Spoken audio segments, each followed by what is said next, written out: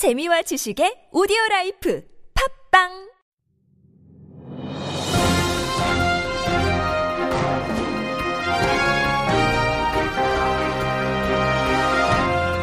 유쾌한 남자들의 시시콜콜 토크쇼 김프로쇼 시작하겠습니다. 저는 김프로입니다.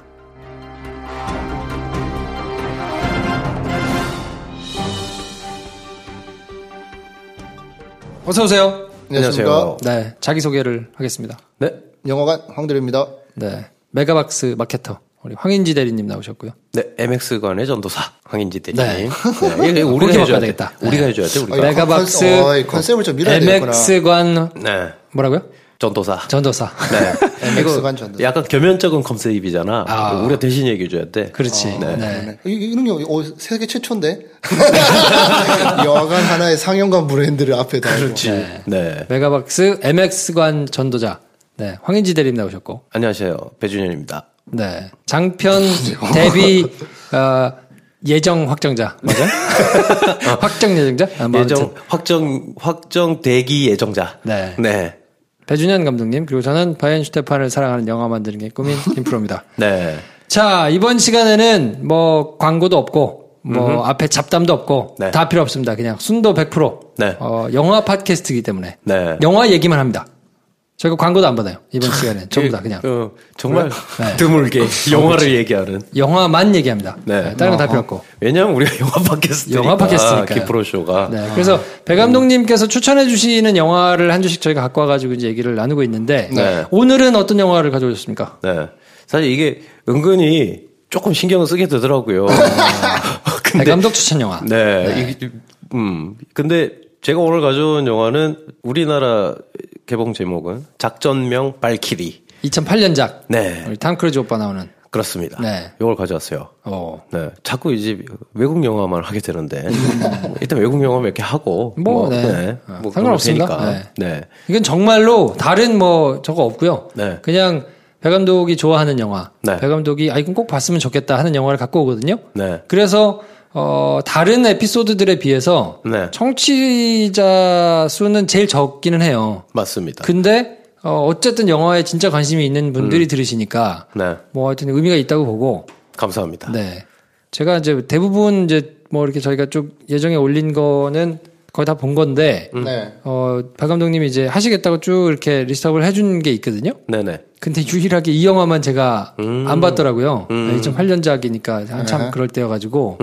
근데 어쨌든 뭐 말씀드린 대로 이번 주는 제가 물리적으로 안 됐기 때문에 이것도 못 보고 걸로. 와서 네. 이번에는 정말 청취자의 마인드로 얘기를 한번 들어보고 네. 진짜 영화를 보고 싶게 만드는 것인가 아니면 뭐 그냥 안 땡기게 하는가 요걸 제가 한번 보고 테스트를 해본다. 좀 봐야 되겠어요. 그래요. 네, 평가를 한번 해봐야 되겠습니다. 그럼 첫 마디를 그럼 이렇게 시작할게요. 저는 지금 김프로님이 굉장히 부러워요. 언젠가 작전명 발키리를 접할 테니까. 안 보는. 그 얼마나 정말 재밌을까. 그 정도로? 그 정도로? 네. 정말 근데 재밌어요. 제가 기억하기로는 네. 제가 그때는 이제 영화를 끊었을 때라 영화를 안 볼 때였거든요. 네. 근데 탐 크루즈를 제가 좋아하니까 뭐 독일군 뭐 히틀러 관련해가지고 나왔는데 생각만큼 그렇게 많이 안 봤던 걸로 기억나는데. 네. 그렇게 막 초유의 흥행을 하진 않았고. 그렇죠. 사실 근데 이게 제작이 된다. 브라이언 싱어 감독이 연출을 맡은 영화인데 2차 대전을 배경으로 하고 톰 크루즈가 나오는 액션 스릴러다. 그런데 감독이 브라이언 싱어다 했을 때 굉장히 사람들의 초유의 관심사였어요. 그랬겠죠. 그랬던 기억이 네. 있어요. 패키지가 되게 매력적이죠. 굉장히 매력적이죠. 우리나라에서 178만 명 그때 봤는데. 진짜 많이 본 거예요. 그 정도면 사실 근데 꽤 많이 본 거예요. 이 영화를. 왜냐하면 뭐 대대적인 막 시리즈물도 아니고 이게 그렇다고 어마어마한 거대한 스펙터클을 보여주는 영화도 아니거든요. 이때면 그러니까 반지의 제왕 해리포터의 여운이 남아있던 그렇죠. 세계거든요. 그렇죠. 지구라는 곳이. 근데 무슨 2차 대전이야. 뭐 이런 거니까. 그 사실은 내용 자체가 조금만 찾아보면 여러분들이 알 수 있는 내용이에요. 히틀러 암살 시도를 다룬 영화거든요. 네. 히틀러가 암살을 당했습니까? 안 당했잖아요. 네. 우리는 엔딩을 안단 얘기야. 그러니까 거기서 오는 약간의 이제 좀 사람들의 터부가 있었을 수 있죠. 그럴 수 있죠. 어떻게 될까 뭐 이렇게 할 수 없으니. 히틀러는 그 뒤로 계속 살았다는 거 우리가 알고 있으니까. 네. 그리고 그는 잘 살았습니다. 네. 요때 죽은 게 아니라고 우리가 아니까. 그러니까 실패한 암살 시도를 다룬 영화인데, 그런데 보는 내내 그걸 그냥 까먹게 돼요. 정말 엄청난 스릴과 서스펜스와, 그리고 이제 저는 이제 조금 이제 몇몇 포인트가 이제 저의 눈과 눈을 좀 자극하고 그래서 좀 호강을 하는 셈인데, 아무튼 그러면 감독부터 한번 얘기를 해볼게요. 이 감독은 브라이언 싱어라고 65년생 미국 출생. 생각보다 나이가 많네요. 네. 도대체 뭐 하는 양반인가? 가장 최근작을 얘기를 해보면 엑스맨 시리즈를 총괄하고 있는 1편을 감독했던 네. 엑스맨 1편, 2편. 근데 엑스맨 2편까지 한 다음에 갑자기 슈퍼맨 리부트를 해요. 그래서 슈퍼맨 리턴즈를 네. 제작, 각본, 감독. 그리고 나서 근데 슈퍼맨 리턴즈가 욕도 좀 먹었거든요. 저는 괜찮게 봤는데. 네. 저도 사실 되게 전통적인 슈퍼맨 시리즈를 잘 리부트한 영화라고 봐서 괜찮았는데 욕을 좀 많이 먹었기도 하고 생각보다 우리나라에서 많은 사람들이 보지 않았던 약간 유치하다. 조금 시대에 뒤떨어진다. 그럴 수 있죠. 네. 왜냐하면 엑스맨을 보고 기대했던 바가 너무 컸으니까. 근데 사실 이 슈퍼맨 리턴즈 리부트 프로젝트였는데 원래. 네. 근데 이제 개봉한 제목은 슈퍼맨 리턴즈가 됐는데 이 리부트 프로그램 자체가 굉장히 오래 묵은 프로젝트였어요. 니콜라스 케이지도 막 물망에 오르고 했었거든요, 한때. 아, 슈퍼맨으로요? 네. 아, 진짜. 그게 느낌이 달랐겠다. 네, 완전 느낌이 달랐죠. 그러니까 90년. 가르마 어떻게 할 거야, 그러면? 그치. 몇 대 몇으로 타야 돼? 일단, 그리고 말투가 어눌한데, 얘가. 그 클라크 역할 할 때는 괜찮겠다, 어눌하게. 아무튼, 이게 90년대 말부터 아마 리부트를 한다 만다 막 이랬었던 게 갑자기 이제 엑스맨을 굉장히 잘 이렇게 딱 정착시켜 놓고 슈퍼맨을 만들어요. 네. 슈퍼맨 리턴즈. 그리고 나서 만든 게 발키리예요. 아, 그래? 그러면 엑스맨 감독이란 얘기네. 이렇게 사람들이 말씀을 하실 텐데. 아, 뭐 이거 브라이언 싱어 그러면 그냥 네, 뭐 엑스맨. 근데 그 전에 엄청난 영화가 있죠. 하나만 알면 되는 거 아닙니까? Usual Suspect라는 영화가 있어요, 여러분. 그게 뭐야 하다가 땡땡땡이 범인이야 이렇게 하면은 큰일 나는 영화가 유주얼 있어요. 서스펙트 하나면 끝나죠, 뭐. 네, 이 영화면 이 사람에 대한 평가가 끝나는 거거든요. 그렇죠. 이게 자기 뭐 한 두 번째 영화인가 세 번째 영화인가 이랬어. 두 번째 영화요. 네. 두 번째 영화 30살 때 만들었네. 1995년작. 좀 짜증이 나네. 그러니까 천재예요, 여러분. 유주얼 서스펙트 안 보신 분들은 그냥 요 방송 듣고 발키리 보신 다음에 그것도 한번 보세요. 야, 이 방송을 챙겨서 들을 정도인데 유주얼 서스펙트를 안 봤을 가능성은 뭐 적겠지만. 적겠죠. 그래도 혹시 좀 뭐 안 보신 분이 계시다. 그럼 난 네가 부럽다. 이런 마음이 드는. 네. 나이대가 좀 어리신 분들은 안 봤을 수 있지. 그럴 수도 있죠. 네. 이거 찾아보면 대박입니다, 여러분. 어떠한 정보도 접하지 말고 보셔야 됩니다. 그냥 보셔야 돼요. 유주얼 찾아보면 안 서스펙트. 됩니다. 절대 찾아보면 안 됩니다. 제가 이거 극장에서 보고 와서 정말 너무 입이 간질간질한 거야. 정말 너무 입이 간질간질한 거야. 심지어 제 친구들이 제 다음 타이밍 옛날에 이게 표 줄 서서 샀잖아요. 줄을 서 있는 거예요. 뛰어가면서 뭔가 외치고 싶은데 이게 참느라 힘들었던. 아무튼 이 감독이 하여튼 천재 감독이에요. 근데 요즘은 조금 이제 삐딱선을 타서 뭐 잭 더 자이언트 킬러 뭐 이런 거 만들고 다시 그래서 근데 잭 더 자이언트 킬러 못 봤죠. 진짜 재밌어. 그렇구나. 대박이었어. 그래. 이거 안 보신 분들은 좀 이야기 코멘트를 좀 자제할 필요가 있어요. 아, 그래. 이게 뭔가 촘촘하고 뭔가 이렇게 스펜스 있고 이렇진 않은데, 야, 이거 끝까지 가네. 막 이런 맛이 있어. 하기사 재밌겠지. 이 양반이 만들었는데. 오락 영화는 최고야, 진짜. 맞아요. 그리고 이거를 영화화하고 자기가 연출을 한다는 게 엄청난 자신감이지 않을까. 잭과 콩나무. 기가 차는 장면도 있는데, 근데 보면, 폐기가 있는 영화야. 그래요. 95만 명 봤습니다. 95만 명이면 뭐, 그래도 뭐, 타잔만큼 봤네, 타잔. 타잔보다 많이 봤죠. 그러네. 네. 그리고 사실은 저는 요걸 즐겨 보진 않았는데, 미드 좋아하시는 분들은 굉장히 좋아하는 드라마 1, 2위를 다투는 하우스. 시즌 1 연출했고, 이후 시즌을 계속 또 자기가 기획하고 있는. 하여튼 이런 감독이 만든 영화예요. 근데 이 사람이 왜 갑자기 뜬금없이 2차 대전 이런 거 만들었을까? 2차 대전 나치가 나오는 히틀러 암살을 갑자기 좀 이제 고리타분한 이야기를 왜 가지고 영화를 만들었을까? 조금 저는 힌트를 얻은 게 예전에 죽음보다 무서운 비밀이라는 영화를 하나 만든 적이 있거든요. 98년작. 여기 이언 맥컬런 할아버지가 간달프 할아버지가 잊혀진 나치 장성으로 나와요. 이웃집에 사는. 네. 스티븐 킹 원작인가 그랬을 거예요. 네. 그리고 이따가 제가 좀 말씀드리겠습니다만 어떤 브라이언 싱어의 어떤 성향을 굉장히 잘 건드렸다. 이 영화가. 그리고 보는 내게도 그게 느껴진다. 뭐 하여튼 그거 이따 한번 말씀드려볼게요. 네. 그래서 출연진이 일단 대단합니다. 톰 크루즈. 그리고 케네스 브래너. 케네스 브래너라는 배우는 여러분들이 익숙하지 않으실 수가 있는데 요즘은 연출로도 알려져 있어요. 잭 라이언이라는 영화도 있었고. 그리고 토르 1편을 이 양반이 연출했어요. 이 양반은 도대체 뭐 하는 양반인가? 원래 배우인데 영국 셰익스피어 전문가예요. 셰익스피어의 작품을 영화화한 영화를 직접 연출하고 출연하기도 했고 리메이크가 하기도 한 이거 뭐 이를테면 뭐 셰익스피어의 막 소동곡 중에 뭐 헛소동 뭐 이런 영화가 있는데 거기 막 덴젤 워싱턴부터 시작해서 엄청난 이제 배우들이 나오는 연극으로 커리어를 시작해서 셰익스피어에 관한하는 굉장한 수준 높은 안목을 가지고 있는 공인된 셰익스피어 전문가인데 이 양반이 그래서 토르를 연출했거든요.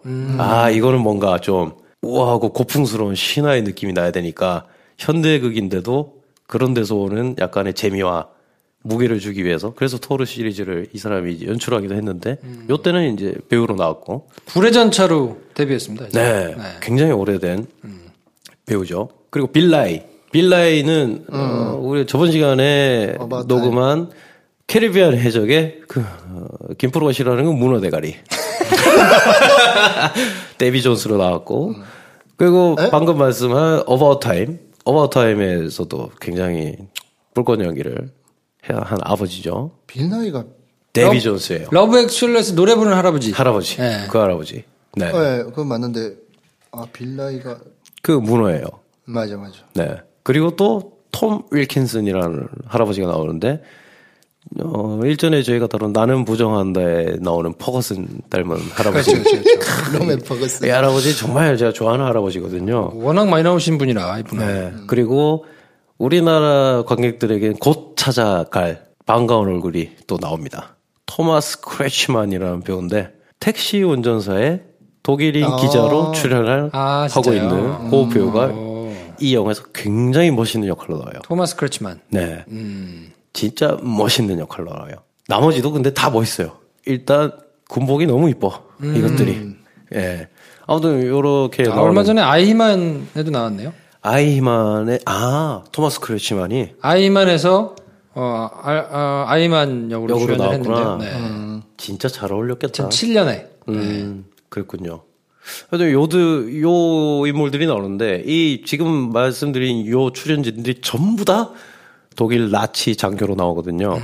장성, 장교, 뭐 진위 대장 뭐 이렇게 나오는데 요 중에 몇몇은 톰 크루즈와 동조하고 요 중에 몇몇은 톰 크루즈에게 속고 뭐 이러면서 이제 히틀러를 죽이기 위한 톰 크루즈의 고군분투가 이어지는 그런 줄거리고.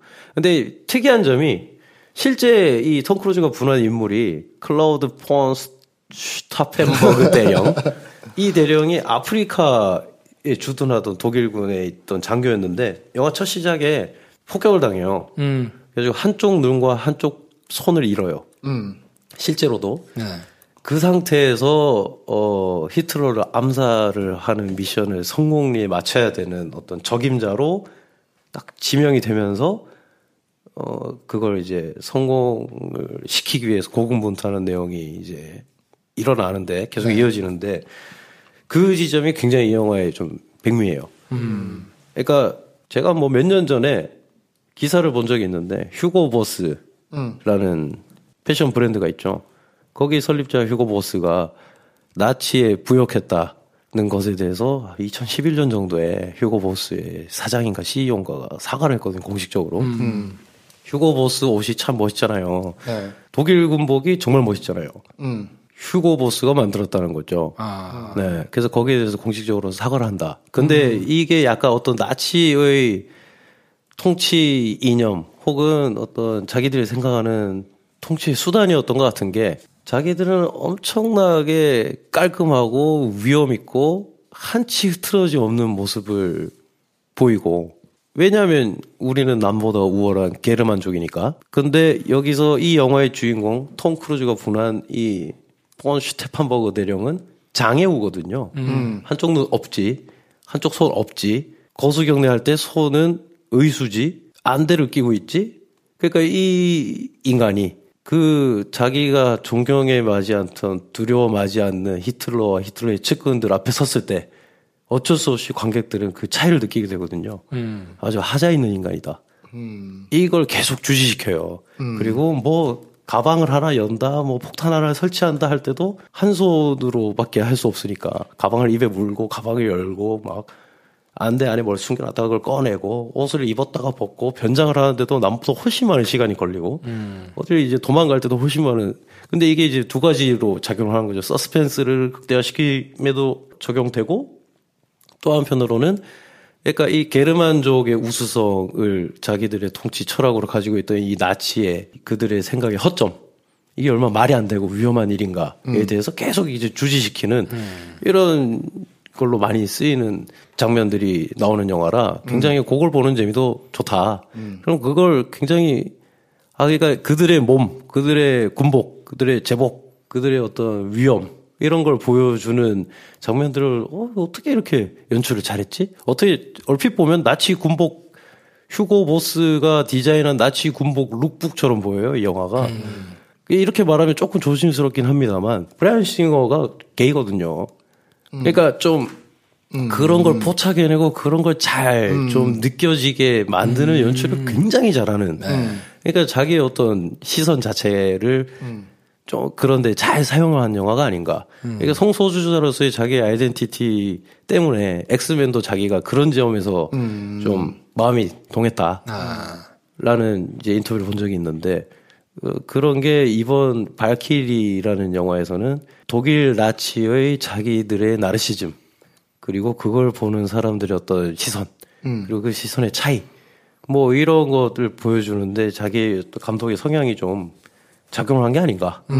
뭐 이런 생각이 드는데, 뭐 이렇게 얘기하면 도대체 그러니까 뭔 얘기야. 그러실 수 있는데, 네. 굉장히 무공훈장을 받은 상처 입은 엘리트 군인, 엘리트 중에 엘리트, 자존심 높은 나치의 장교가 히틀러를 암살하는 이야기예요. 암살하려고 하는 이야기. 그러니까 시종일관 서스펜스가 이어지고, 그리고 그 와중에 휴고 보스 패션은 덤이다. 그리고 그게 그냥 덤으로 눈여기로 사용된 그게 전부는 아닌 것 같다. 이 정도가 느껴지신다면 영화가 충분히 재밌지 않을까. 그런 걸 단적으로 보여주는 예가 제가 여기서 다시 한번 쭉 훑어보다가 역시 처음 봤을 때도 그 두 장면이 되게 기가 막혔는데 이번에도 이 장면이 이 영화의 백미인 것 같더라고요. 나머지는 막 굉장히 막 스펙터클하고 총격전도 있고 폭발신도 있고 한데 뭐 그건 뭐 여느 영화들 훌륭한 영화들에는 똑같이 있는 장면이니까. 근데 이제 뭐 요걸 방송을 듣고 한번 눈여겨 보실 수 있는 장면, 다른 장면을 한번 찾아보자면 두 개 정도가 있는데 히틀러가 자기들을 보러 온다는 소식을 듣고 공항 그 활주로에 도열해 있는 장교들이 쫙 서 있는 장면이 하나 있어요. 정말 긴장된 모습에 줄 빳빳하게 세워져 있는 그 나치 군복을 입은 온갖 장교들 수십 명이 이렇게 줄 각 맞춰서 쫙 서 있는 요 장면이 하나 있는데 그때 이제 브라이언 싱어가 기가 막힌 게 그 중에 한 명 케네스 브레너가 분한 히틀러가 탐탁치 않은 그래서 나는 히틀러를 어떻게든 암살해야겠다고 마음먹은 장군 한 명이 거기 같이 껴서 서 있거든요. 그 인간만 담배를 피고 있어요. 서가지고 혼자 담배를 피고 담배 꽁초를 탁 떨어뜨리고 담배 꽁초를 발로 이렇게 비벼서 끄는데 그때 도열에 있는 다른 사람들의 발이 보이거든요. 한치 흐트러짐 없이 줄 맞춰서 서 있고 구두들이 반짝반짝 빛이 나요. 근데 얘는 거기서 그 땅바닥에 자기가 피던 담배를 던진 다음에 그걸 발로 비벼 끄는 거죠. 그게 엄청나게 크게 다가와요. 대열을 이탈한 것도 아니고 거기서 총을 쏜 것도 아닌데 얘는 히틀러를 너무 싫어하는 애다. 그러니까 이 독일의 이 허상이 너무 싫다. 이건 인간의 모습이 아니다. 이걸 대변하는 듯한 장면을 그냥 담배 피고 담배 비벼 끄는 그 장면을 발클로즈업으로 찍었다는 거 하나로 우리한테 이걸 느끼게 해주니까 그게 정말 연출의 묘가 아닌가. 그리고 이 영화에 그럼 과연 히틀러가 나올까? 나오거든요. 암살 당해야 되니까. 근데 그 전까지는 정말 베일에 가려져 있어요. 접근하기도 힘들고 접근해서 죽이기도 힘들고 죽이고 나서 무사히 빠져나오기도 힘들고 일단 거기까지 가는 게 너무 힘들고 뭐 이런 온갖 난관들을 계속 설명을 해주는데 이 영화가 결국 근데 이 중간에 톰 크루즈가 직접 히틀러를 대면하는 첫 순간이 있는데 기억난다. 이게 이제 이글스 네스트라고 독수리 정확하죠. 예. 여기가 히틀러의 개인 별장인데 개인 별장 켄슈타인 이런 이름의 별장이었대요. 뜻은 독수리의 둥지라는 뜻이고 알프스 산맥 한중간에 있는 산장인데 거기 발키리 작전이라는 이 영화의 제목인 이 작전명 발키리를 허가를 받으러 톰 크루즈가 가요. 그런데 이걸 허가를 하게 되면 히틀러를 암살할 수 있는 약간의 가능성이 열려요. 그러니까 유사시에 히틀러가 암살당할 것을 염두해서 유사시에 베를린에 있는 히틀러의 바로 측근 병사들을 움직일 수 있는 법안이거든요. 히틀러의 승인 없이도 그렇게 발동되게 하기 위해서 그렇게 하면 히틀러를 죽일 수 있다. 그래서 이 법안을 가지고 그 별장으로 정말 떨리는 마음으로 톰 크루즈가 딱 찾아갔는데 거기서 티타임이 벌어지고 있어요. 히틀러의 최고 측근들 이 정말 평화롭게 알프스 그 깎아지른 산봉우리를 바라보면서 독일 순종 셰퍼드 막 이렇게 털 막 이렇게 만지면서 차를 마시고 있는데 육해 공군의 최고로 깔끔하고 가장 많은 훈장이 달린 나치 군복 패션쇼예요. 그 장면 자체가. 그 얘는 또복또복 걸어 들어가지고 거수경례를 탁 하는데 그러니까 그 장면 하나로 우리가 이제 느낄 수 있는 게 굉장히 많다. 일반인이 나치 병사들을 바라봤을 때 어떤 느낌이었을까? 그리고 다른 나라의 병사들이 나치의 고위 장성을 많이 봤다면 나치의 일반 병사들이 이념이나 뭐 어떤 전쟁에 대한 자기의 자의식이 그렇게 선명하지 않은 사람들이 그 훈장과 별이 가득한 그 나치 군복을 입은 그리고 마치 하늘에 떠 있는 올림푸스 신전 같은 곳에서 차를 마시면서 세계를 발 아래 두고 있는 이 사람들의 그 여유작작한 모습을 봤으면 그냥 그들이 시키는 대로 할 수밖에 없었겠다. 근데 여기서 좀 더 이제 좀 유식한 척 해보자면 한쪽 눈을 잃고 한쪽 손을 잃은 그래서 그 상태로 거수경례를 하면서 그를 맞닥뜨리는 이 사람은 어쩌면 얘도 그냥 똑같은 인간이고 네가 똑같은 인간임에도 우리한테 이런 짓을 하는 거는 인간으로서 할 수 없는 일이야 라고 생각하는 어떤 인식을 할 수 있는 가능성이 있는 사람이다라는 걸 말하는 건 아닐까? 라는 생각을 잠깐 해보면 내가 지금 굉장한 오락영화를 보면서 굉장하게 유식한 척을 할 수 있구나 라는 생각을 할 수 있게 만드는 좋은 작품이 아닌가. 거의 뭐 혼자 이런 생각. 혼자 GV 하고 있어요 지금. 배감독 GV. 이동진 평론가 이렇게 하더라고. 그렇죠. 이렇게? 다르게 혼자 이렇게 이야기할 수 있구나. 대단하다. 근데 사실 저는 이 영화를 좀 좋아하거든요. 네. 그러니까 제가 이제 뭐 얼마 전에 겟아웃 얘기하면서 얘기를 한 것 같은데, 그러니까 사회적인 뭐 메시지 아니면 뭐 어떤 나의 어떤 뭔가를 자극하거나 아니면 나의 어깨를 무겁게 해야 하는 영화, 뭐 그것도 좋은데 저는 그게 영화적인 재미보다 승한 영화는 별로 좋아하지 않거든요. 그러면서도 보는 재미가 있어야 되는 건데 이 영화가 정말 그래요. 그러니까 이거 그냥 뭐 너무 재밌는 오락 영화거든요.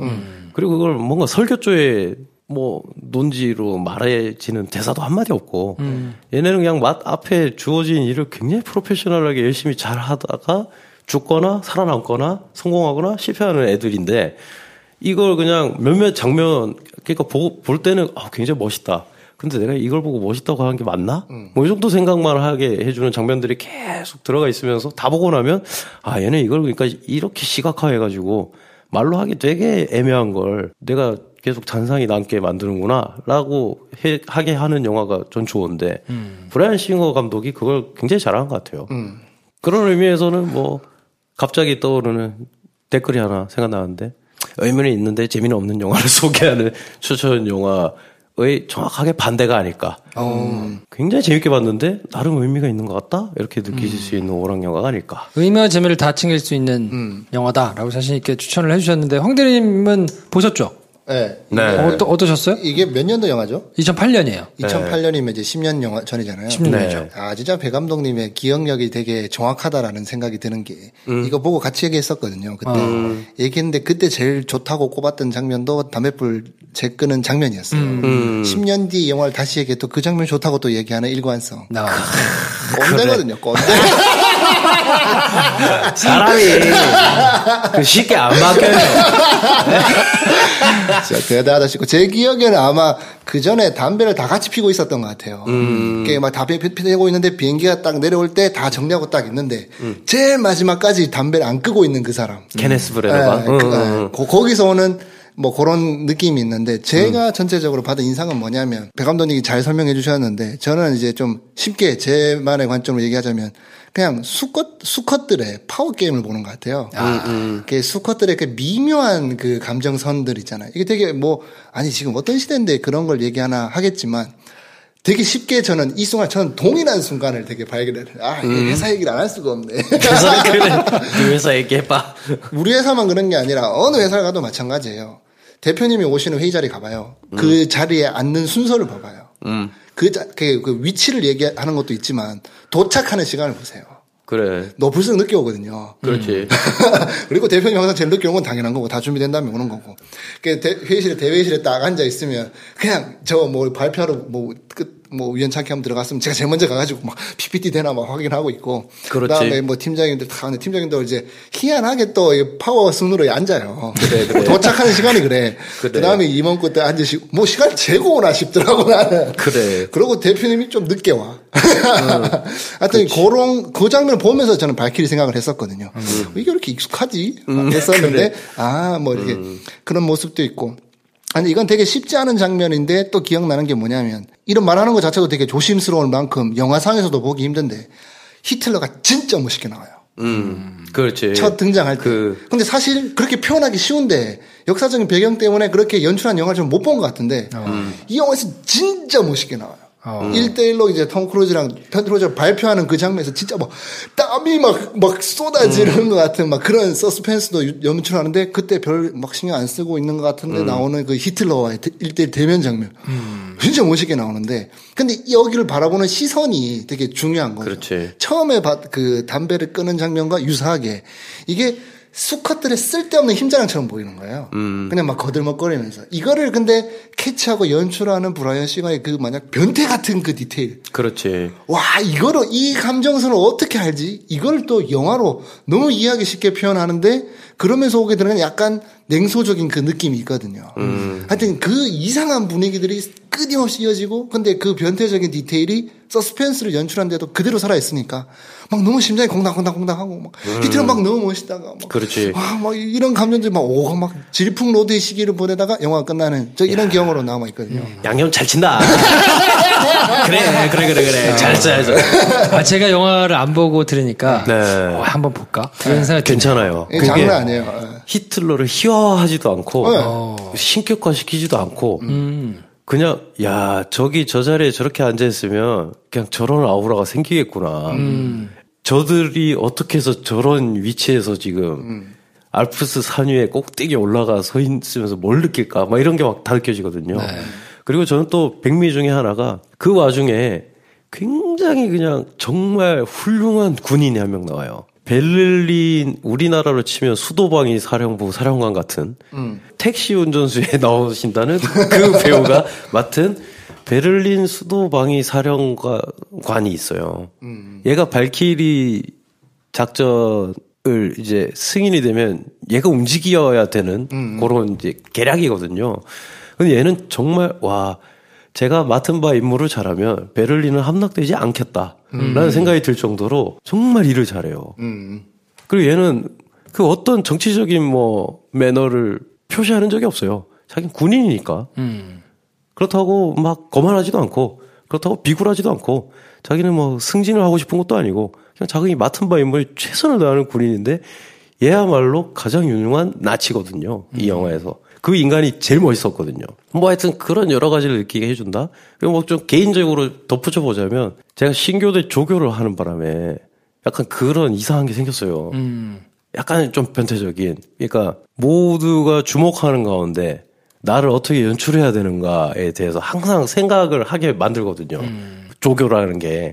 그렇잖아요. 왜냐하면 막 갑자기 막 코 파고 있다가 훈련병들한테 뭘 시키면 훈련병이 내 말 듣겠어? 이발도 해야 되고 면도도 해야 되고 은연중에 아주 은은하게 풍기는 꽃보다 남자 샴푸 냄새 뭐 이런 거 거울 같은 구두발 뭐 이런 걸 연출하거든요. 그러면서 막 목소리도 항상 연습을 시켜요. 막 그리고 일과가 끝나면 거울 앞에 세워놓고 말을 계속 하게 만들거든요. 아 진짜요? 네. 그리고 목소리도 막 소리를 질러서 갈라지면 안 되니까 막 그 훈련병들이 안 들어오고 있는 그런 휴가 기간 비어있는 기간에는 그 각 중대의 막 막내들을 옥상에 한 명씩 세워놓고 육성으로 대화하게 만들어요. 그러니까 건물 사이에 세워놓고 잘 들려야 되니까. 그럼 자기 어떤 목소리를 연구를 또 해야 되고 막 득음해야 돼요. 득음. 제가 가장 기억에 남는 건 뭐냐면 훈련병들이 오는 날이 있어요. 그렇죠. 네, 첫날 네. 인도인적. 그러면 그날 아침에 거울 앞에 서가지고 그렇게 자기 얼굴을 봐요. 왜냐하면 내 얼굴을. 네. 그걸 세워놓고 이렇게 거울 앞에 세워놔요. 이렇게 일병, 상병 이런 후임들을 병장들은 그러니까 조교 후임들을. 네. 병장들은 그냥 뭐 아무렇게나 하고 다니는데 걔네는 근데 몸에 밴 게 있으니까. 근데 2등병, 1병 혹은 훈련병 앞에 처음 서는 조교, 막내 조교는 거울 앞에 세워놔요. 그러면 걔가 이렇게 똑바로 서가지고 자기 계속 보거든요. 아무것도 아닌데 보고 있으면 온갖 생각이 다 들어요. 나는 왜 이게 어색할까? 저 고참들은 좀 멋있고 무기도 잡히는데 그럼 또 옆에서 말도 막 시키거든요. 이런 말 저 말 한번 해보라고. 그러면 거울을 보면서 계속 자기를 점검해요. 이게 애들한테 먹힐까? 목소리가 너무 얇은 거 아닌가? 난 눈빛이 왜 이럴까? 난 걸을 때 왜 이렇게 바보같이 걸을까? 이미 훈련병들보다 나는 월등히 높은 존재로 생각하고 거기에 내가 미치고 있는가? 뭐가 부족한가? 이걸 계속 점검을 하게 시키거든요. 그래서 막 되게 위축돼 있으면 뒤에서 고참들이 옷을 이렇게 탁 잡아가지고 줄을 막 잡아줘요. 군복이 빳빳해지게. 그러면서 훈련병들은 널 우러러 볼 수밖에 없으니까 새끼야 쫄지 말고 가가지고 그냥 갈고 이렇게 얘기할 때 되게 고맙단 말이에요. 이게 어떤 그 이글스 네스트에 있던 나치 장성들의 어떤 마음이랑 일맥상통하는 뭐가 있지 않을까. 우리가 하는 말, 우리가 입고 있는 옷, 우리가 어떤 식으로 말을 멈추고 나의 대답을 기다리는 애한테 당황스러운 순간을 선사할 때 나는 얼만큼 나를 잘 연출할 수 있는가, 얼만큼 좋은 공연을 얻을 수 있는가, 뭐 이런 막 나르시즘이나 이런 게 막 자극이 되는 영화라 저한테는 개인적으로 좀 그런 점에서 약간 기억에 많이 남는 영화가 아닌가. 또 할 말 없으니까 군대 얘기했다고 또 그럴 것 같은데 네. 그렇습니다. 그래서 그 정점에 있는 히틀러는 그래서 어떻게 입고 있냐? 혼자 군복을 안 입고 있어요. 그래. 이게 좀 약간 묘한 약간 타당성이 있어요. 막 모든 장성들과 막 밑에 병사들부터 해가지고 진짜 막 칼주름 잡은 옷들을 다 입고 있는데 막상 히틀러는 그냥 인민복 같은 그냥 정장 비스무리한 거에 약간 촌스러운 헤어스타일에 코스튬을 하고 있는데 저래도 될 것 같아. 막 이런 생각이 드는 지점이 있는 거죠. 머리도 살짝 흐트러져 있고 우리가 생각할 때 약간 2대8 가르마에 막 기름으로 넘긴 머리인데 그런 것 같은데. 그냥 되게 그냥 방금 일어나가지고 모닝 커피 마시는 것처럼 나오거든요. 되게 자연스럽게 나와요. 그래서 이런 게 있어요. 뭐랄까 그래서 막 이런 기대치를 막 준 다음에 히틀러가 처음부터 등장하지 않으니까 이런 기대치를 준 다음에 최고의 끝판 보스를 등장시키는 연출을 이제 고민을 한다고 칩시다. 그때 뭐 히틀러도 뭐 여러 가지 군복이나 이런 것 중에 뭐 최고의 뭐 화려한 뭔가가 있겠죠. 그걸 입혀서 나오느냐. 근데 그러면 약간 촌스러울 것 같잖아요, 연출이. 근데 거기서 가장 힘 뺀 모습으로 나오는데 힘 빼고 뭔가 눈도 마주치지 않는 것 같지만 거기서 자연스럽게 느껴지는 권위를 만들어낸다. 그거 약간 고급지거든요. 그렇지. 또 다시 군대 얘기로 돌아가면. 군대 이것 봐, 군대도 막 여러 가지 종류의, 저는 이제 그 장교로 있었으니까 중대장 스타일들이 있어요. 중대장 스타일이 있는데 진짜 FM 중대장이 있어요. 근데 약간 멋있어, FM. 멋있는데, 근데 약간 좀 촌스러울 때가 있어요. 그렇죠. 뭔가 얘기하는 거 있어가지고, 뭔가 인간 융통성도 없고, 그냥 맞는 말인 건 알겠는데, 뭐 그냥 딱히 할 말은 없는데, 마음은 그렇게 가지가 않아. 맞는 말 하는데. 근데 제가 군생활 했을 때 가장 유능한 중대장은, 대장님도 인정했던 건데, 지는 하나도 안 하면서, 지는 시키는 대로 하나도 안 하면서, 자기 밑에 있는 뭐 간부나 병사들한테는 정말 FM으로 시키는 중대장이 있어요. 근데 그래. 그 병사들이 그게 잘못됐다고 생각하지 않아. 멋있다고 생각해. 멋있다고 생각을 해. 거기서는 이상한 권위가 있더라고. 그러니까 이 영화가 그런 걸 자꾸 생각하게 하는 게, 그러니까 저도 약간 군대 시절이 소환이 됐거든요. 그러니까 그러니까 뭐냐면 사실 제대할 때쯤 돼 보니 병장이 그렇게 헐렁헐렁 걸어 다니는 게 멋있는 거라고 생각했는데 사실은 병장이니까 그럴 수 있는 애니까 그냥 그랬던 것 뿐이고 이등병들은 그냥 온갖 일을 다 하면서도 막 각 잡혀 있어야 되는 건데 그러지 못할 위치에서 우러러 봤을 때 막 온갖 게 다 멋있어 보이잖아요. 근데 그게 그냥 굉장히 환상이잖아요, 환상. 그리고 잘못된 어떤 연출이 제대로 통한 거지. 이 영화 자체가 미남 배우로 가장 유명한 헐리우드에서 톰 크루즈 하면 누가 뭐라 해도 상남자, 꽃미남, 육체적인 능력도 뛰어나고 그런 배우를 데려다가 한쪽 눈 안대로 가리고 손모가지 하나 자른 다음에 가방 여는 거 하나 힘든 애로 만들어 놓은 다음에 나치 수장이 히틀러를 암살하는 위치에 갖다 놓은 요 시선 자체가 굉장히 그런 걸 비틀어서 생각해보게 만드는 묘한 영화가 아닌가. 네.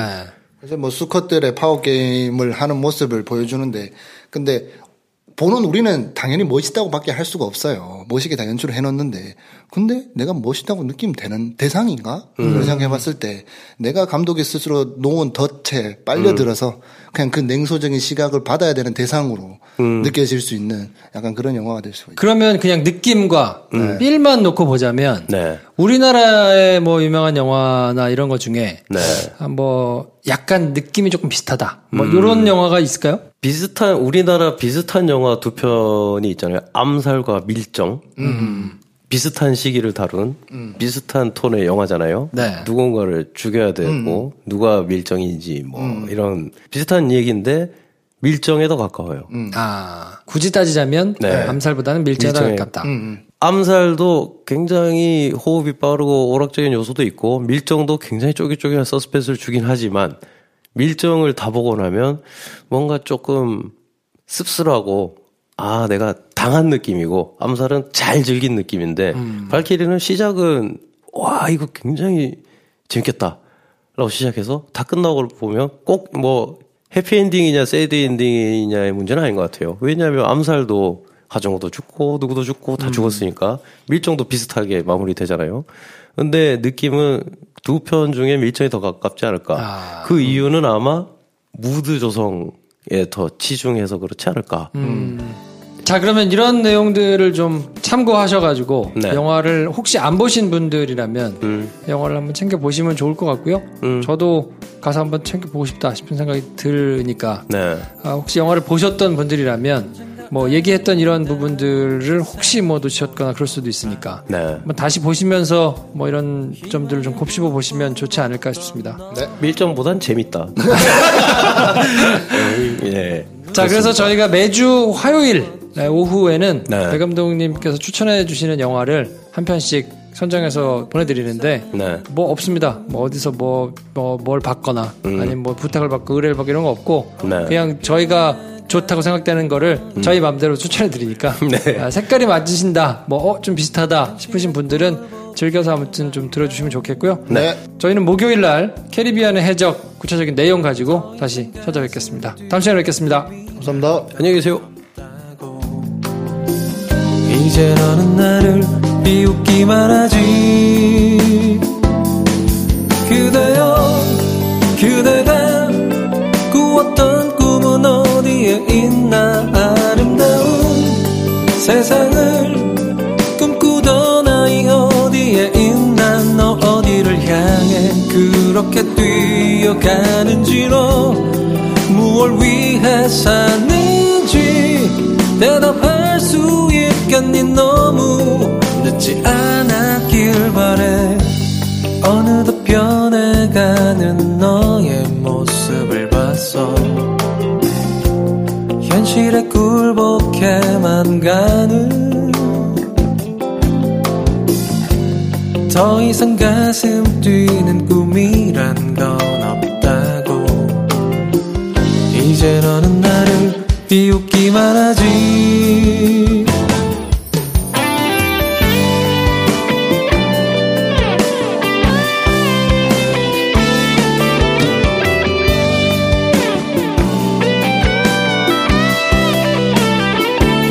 너 어디를 향해 그렇게 뛰어가는지, 너 무얼 위해 사는지 대답할 수 있겠니. 너무 늦지 않았길 그대여. 그대가 꾸었던 꿈은 어디에 있나. 아름다운 세상을 꿈꾸던 나이 어디에 있나. 너 어디를 향해 그렇게 뛰어가는지, 너 무얼 위해 사는지 대답할 수 있겠니. 너무 늦지 않았길 바래.